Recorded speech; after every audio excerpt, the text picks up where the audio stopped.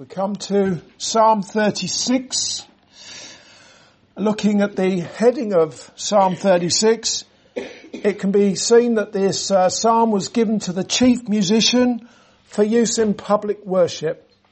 As for the one who wrote those 12 divinely inspired verses, it is given as David, the servant of the Lord.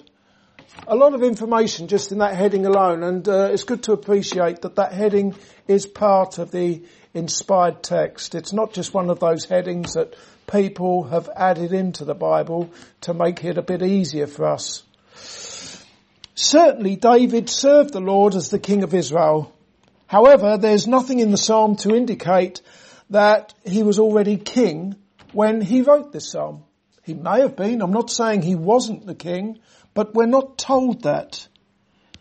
We're simply told that David was the servant of the Lord. Primarily, David was a servant of the Lord. Why? Because he was trusting in the Lord for the forgiveness of his sins. We can see that very clearly in the Psalms, that David was someone who was trusting in God for a righteousness that was not his own. Look at Psalm 32, a psalm of David. Blessed is the man whose sins are covered. Speaking of himself there. And if you belong to Jesus, having trusted in him for salvation, then you too are a servant of the Lord. Again, it doesn't really matter what your job is. You don't have to be a king or anything like that. The very fact that you belong to Jesus, that makes you a servant of Jehovah God. For example, in a passage of scripture that highlights the superiority of the blood of Christ over the blood of sacrificial animals, it is written in Hebrews chapter 9 and verse 14, "How much more shall the blood of Christ, who through the eternal Spirit offered himself without spot to God, cleanse your conscience from dead works to serve the living God." We are saved to serve if we belong to Jesus. Psalm 36 breaks up into various sections with verses 1 to 4 describing those who are not the servants of the Lord. They are said to be wicked. Looking first at verse 1, let's have a look at verse 1 again. "The transgression of the wicked saith within my heart, that there is no fear of God before his eyes." In that verse, David, the servant of the Lord, observes the behaviour of the wicked or the ungodly. I'm guessing that all of you who read the Bible will be familiar with the expression, "Thus saith the Lord." We see that quite a lot, don't we, in the Old Testament. "Thus saith the Lord." You ought to be very familiar with it if you read the scriptures. "Thus saith the Lord" appears over 400 times in the Bible. Verse 1 is similar, but also it's very different, in as much as it is essentially saying, "Thus saith sin." Not "thus saith the Lord," but "thus saith sin." It is sin that is speaking in the heart of none other than David, the servant of the Lord. It's not an easy verse to understand. What was happening was that David was observing the words and the behaviour of the wicked, and what he heard and what he saw was being confirmed by his own sinful heart. As the Bible commentator John Gill said, "Sin was in him, and sin of the same kind and nature with the wicked man's. But he, taking notice of and considering the wicked man's sinful course of life and his daring impieties, conceived in his own mind and concluded from hence that there is no fear of God before his eyes." Similarly, another commentator said, "He could not indeed look into their hearts." David couldn't look into their hearts, but he could look into his own. And there he found corruption so strong that were it not for the fear of God that was implanted within him, he would be as bad as they. As I say, verse 1 is not without its difficulties, but the explanation that I'm presenting to you ought to strike a chord in your own sinful heart, if indeed you are a servant of the Lord. That's the thing, isn't it? If you're not a servant of the Lord, if you don't belong to Jesus, you may actually think you are a really good sort. There's a lot of bad people out there, but you're not one of them. Well, but if you are a servant of the Lord, if you have been to Calvary and been washed with that precious blood of Christ, you know your heart, don't you? I know my heart more now, a lot more now than I did when I first became a Christian. And I can see what the commentators are saying there, and it seems, and if indeed they have got it right with verse 1, it certainly strikes a chord with me. I get it. After all, even though you can't see into another person's heart, you can nevertheless hear and see the things that you can see the things that he does. You can hear the things that he says. And your own sinful heart might well conclude that there is no fear of God before his eyes. Why does your heart tell you that? Why do you reach that conclusion? There go I, but for the grace of God, perhaps you say to yourself. It is written in Proverbs chapter 9 and verse 10, the fear of the Lord is the beginning of wisdom, and the knowledge of the holy is understanding. By his ungodly words and conduct, you see him for what he is, that person. You observe him. Again, you cannot see into his heart, but you're watching, you're hearing. You see him for what he is, a fool who has no fear of God. And your own sinful heart tells you that very, very clearly. However, if you are a Christian, you do fear God. That's the big difference between you and the wicked person in verse 1. The wicked person doesn't fear God, but you, as a servant of the Lord, you do fear God. And that is only because of the love of God and the grace of the Lord Jesus Christ towards you. Now we come to the words and the conduct of those who have no fear of God, the wicked. Let's find out something about these people, reading verses 2 through to 4. For he flattereth himself in his own eyes, until his iniquity be found to be hateful. The words of his mouth are iniquity, that's depravity, and deceit. He have left off to be wise and to do good. He deviseth mischief upon his bed. He setteth himself in a way that is not good. He abhorreth not evil. In verse 2, it is written that the ungodly man flatters himself. In verse 3, we see that he doesn't just say sinful things. His words are sin. As soon as he opens his mouth, sin proceeds from his mouth. Sin and deceit. There is absolutely nothing that the wicked person, the Christ-rejecting person, can say that will be pleasing in God's ears. Absolutely nothing at all. In verse 4, we see that the ungodly person is preoccupied, even in his bed, with how to further pursue his selfish and self-serving interests. He has no regard whatsoever for the glory of God. Inevitably, all who are not serving the Lord in humility, having acknowledged that they are hell-deserving sinners, and having trusted entirely in the merits of the Lord Jesus Christ for their acceptance before God, these people are going to be self-flatterers. Anyone who is wicked in verse 1, anyone who fears not God is going to be a self-flatterer.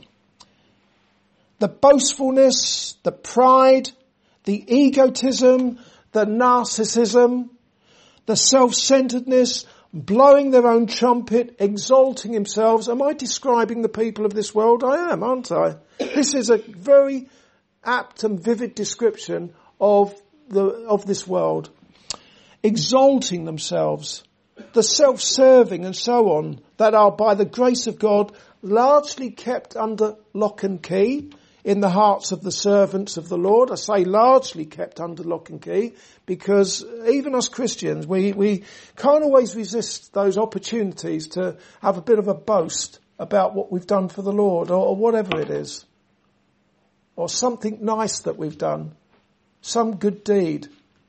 It's very difficult to be honest with people and not boastful. It is difficult because it just seems that everything we do and say is going to be tainted by sin. Even though as a Christian you are a sanctified sinner.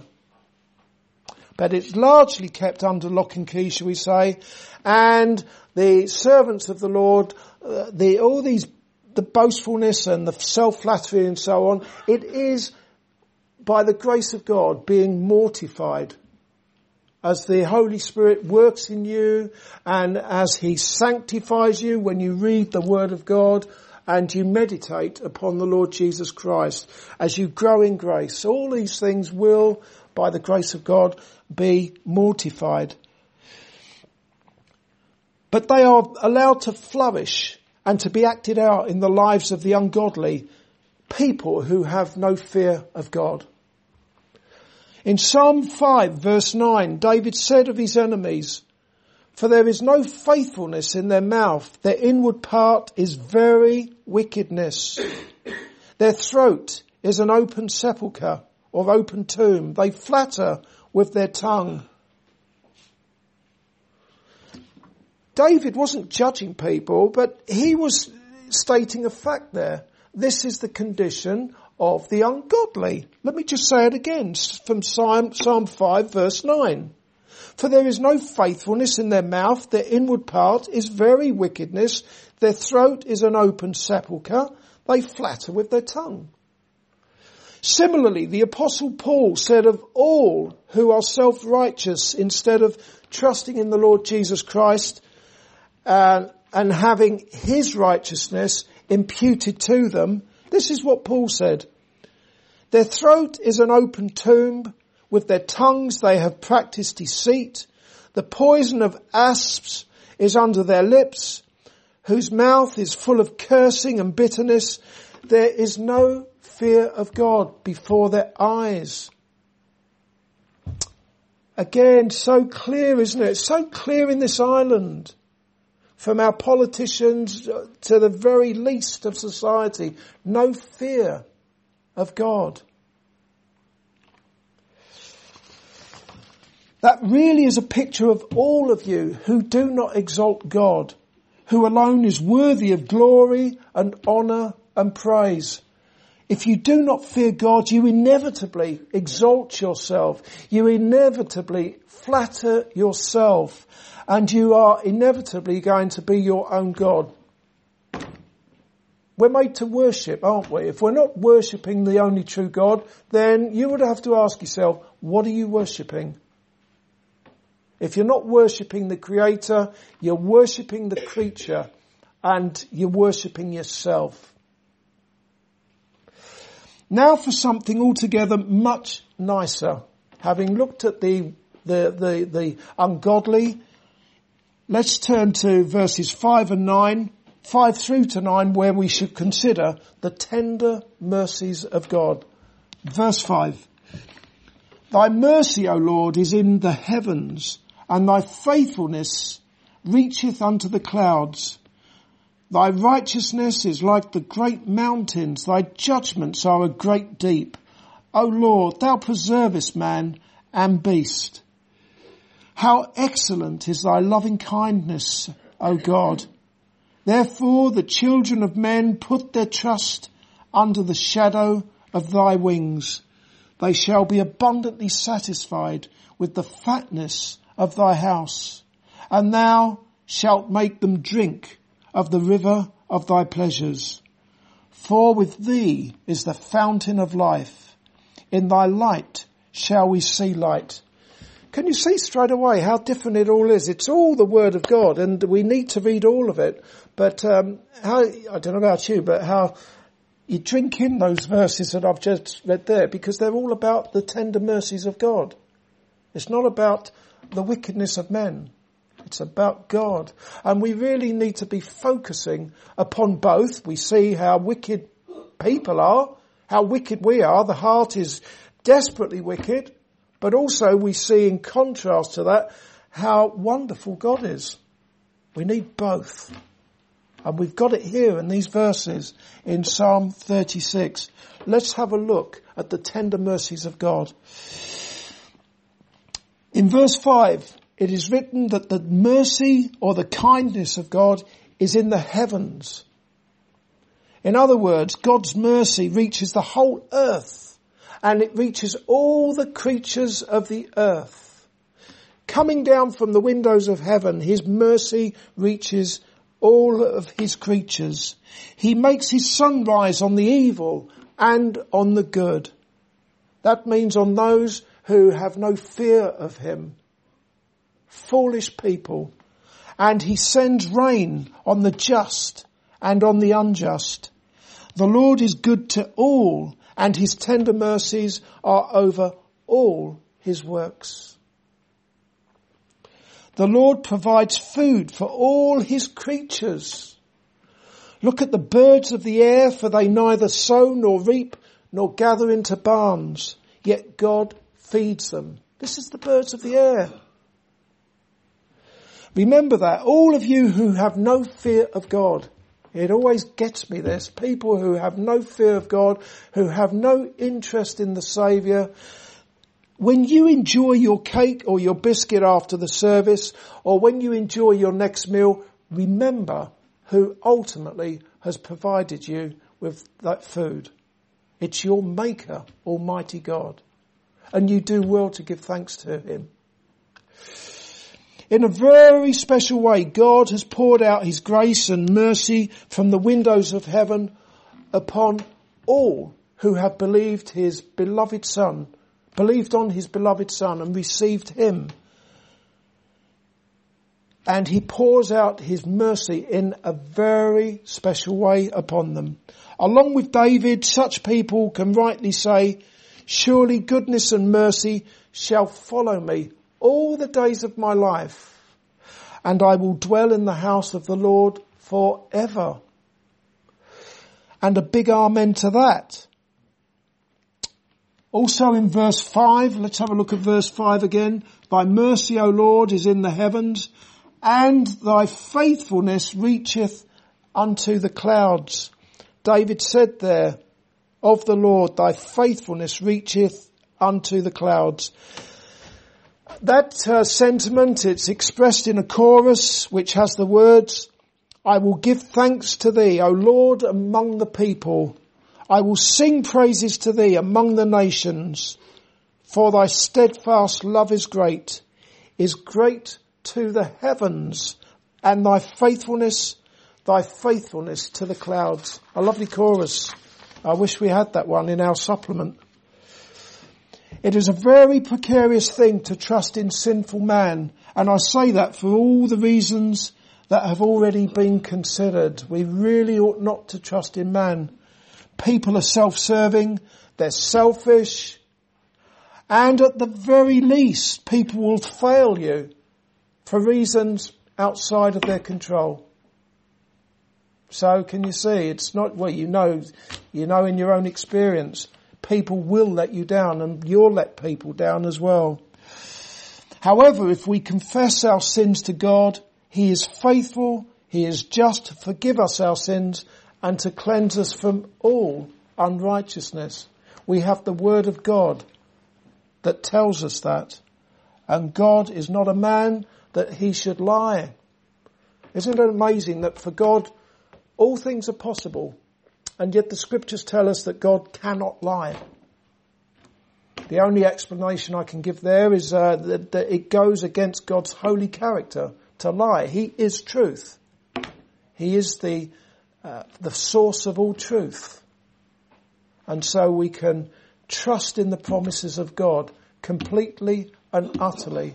God will never, ever let you down when you belong to his Son, the Lord Jesus Christ. You read those wonderful promises in the scripture and you can claim them for yourself. Wonderful promises. Promises of what? Forgiveness of sins, all sins, not just some, but all. Even the sins that you're going to commit before the day's out. Everlasting life. A heavenly inheritance. Being with Jesus, all of these things. Guaranteed. Wonderful promises. However, be warned, all of you who have no fear of God. His faithfulness also extends to his judgment and damnation of unrepentant sinners. What that means is if that you hang on to your boasting, if you hang on to your self-flattery, if you continue to fear not the Lord, if you never cry out to God for mercy, if you never trust in Jesus for forgiveness of your sins, you will perish. You can be sure of that. You will perish.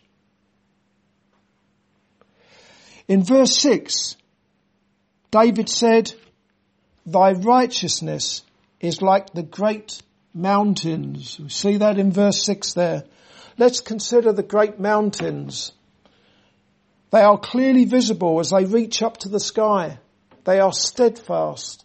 They are firm. Likewise, the righteousness of the Lord, which is his sinless perfection, can be clearly seen in his Son, the Lord Jesus Christ, who is holy, harmless, undefiled, separate from sinners, and has become higher than the heavens. The righteousness of God we see clearly in his Son Jesus. All of you who have no fear of God, whatever righteousness you possess, is a self-righteousness. That's all it is. And it is as filthy rags before God. However, the good news is that all who belong to Jesus are clothed with what? With garments of salvation. You, dear Christian, servant of the Lord, you are clothed, having been washed with his blood, clothed in garments of salvation, and he has given you a robe of righteousness. That is the righteousness of God, not your own worthless self-righteousness. In verse 7, David said, how excellent is thy loving kindness, O God. Therefore the children of men put their trust under the shadow of thy wings. Maybe you have seen weak, tiny and vulnerable chicks taking refuge under their mother's wings. And not just their wings, and they seem to disappear under every part of their mother's body, don't they, these little chicks? When you frighten them, a whole bunch of them just disappear under their mum. Likewise, there is a place where all who have broken and contrite hearts can rest, be refreshed, and be protected from the eternal consequences of what? Of sin. And that is under the shadow of God's wings. That's the only place where you can be protected from the consequences of your self-flattery and sin generally, under the wings of God. When Jesus was in the world, God's old covenant people, the Jews, having already beaten and killed the prophets who were sent to them, received him not. They received not the Lord Jesus Christ. Consequently, Jesus said, O Jerusalem, Jerusalem, the one who kills the prophets and stones those who are sent to her. How often I wanted to gather your children together as a hen gathers her chicks under her wings, but you were not willing. Jesus speaking to the inhabitants of Jerusalem. 2,000 years have passed by. Nothing has changed. and we move on from the inhabitants of Jerusalem, we look at the world as a whole. Don't be foolish. Don't be hard-hearted. Trust in the Lord Jesus Christ for the forgiveness of your sins. Take refuge under the shadow of his wings. There's no better place for you. Taking refuge in Jesus.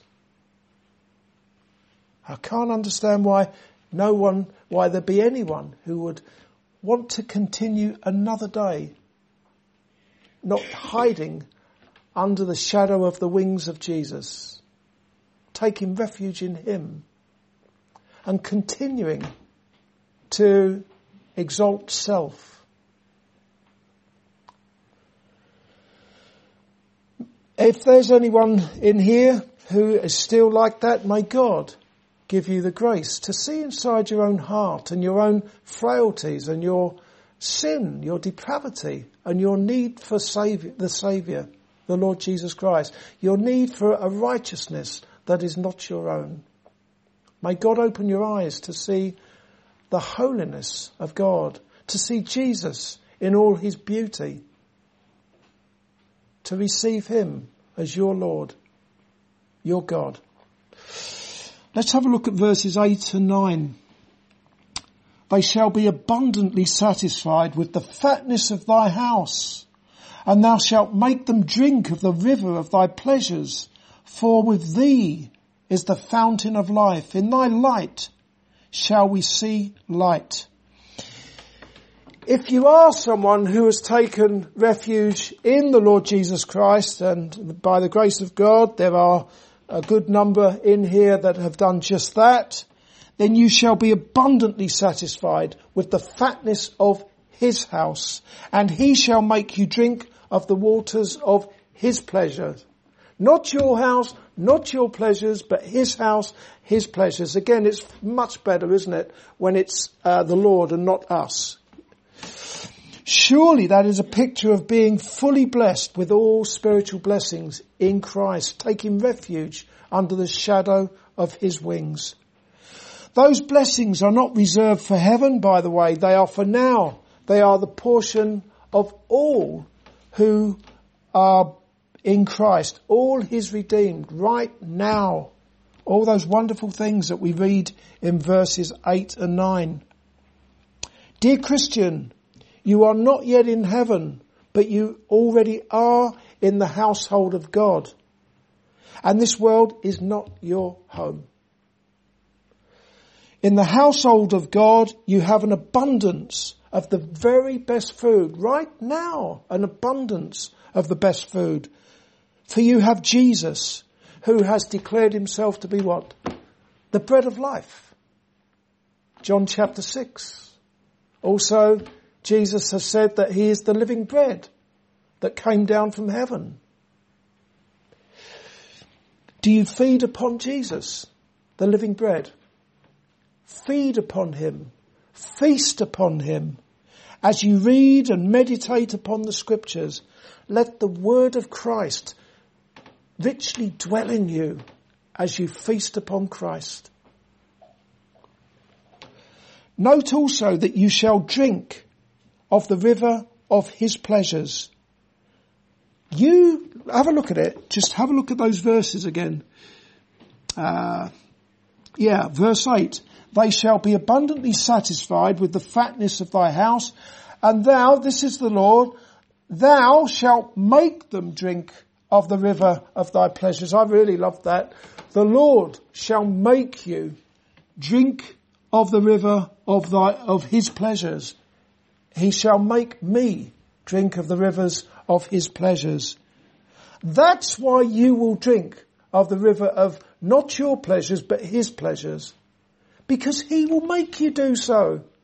The Lord, that speaks volumes of the love of God towards the servants of the Lord, that he shall make you. He knows you. He knows your feeble frame. He knows mine. So what does he do? He makes us drink of the waters of his pleasures. That reminds me of Psalm 23, where David said of the Lord his shepherd, he maketh me to lie down in green pastures. I just love those verses, and it makes me think of a shepherd making his sheep lie down in those lovely lush green pastures, and the Lord makes his servants, his sheep, lie down in green pastures, and he makes them drink of the river of his pleasures. The Lord does these things. Dear Christian, thank God that God takes the initiative, that he makes you drink of the river of his pleasures, because you would not do so of your own accord. I trust you realise that as a Christian. Even as a Christian for 20, 30, 40 years or more, you would not do so of your own accord.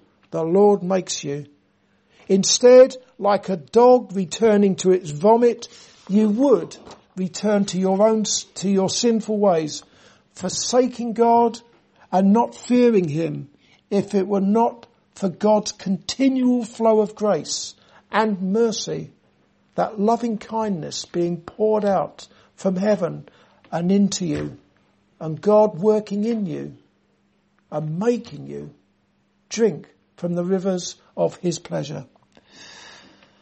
Finally, I wonder, are you someone who is still in verses 1 to 4? Do you remember 1 to 4? Those verses describe the ungodly, the wicked person, the person who does not fear God, the very opposite of the one who is a servant of the Lord. Is that still you up in verses 1 to 4? Do you still flatter yourself? Do you still speak words that are iniquity and deceit? Then don't you think it's about time that you cast yourself upon the mercy and the grace of God? Why wouldn't you? Why wouldn't you? May God bring you low to the end that you cry out to him for mercy and believe on the Lord Jesus Christ for the forgiveness of your sins. To the end that you too will be a servant of the Lord, that you will fear him, and that you will live a born-again life for his glory, drinking from the rivers of his pleasure, because he will make you do so. Amen.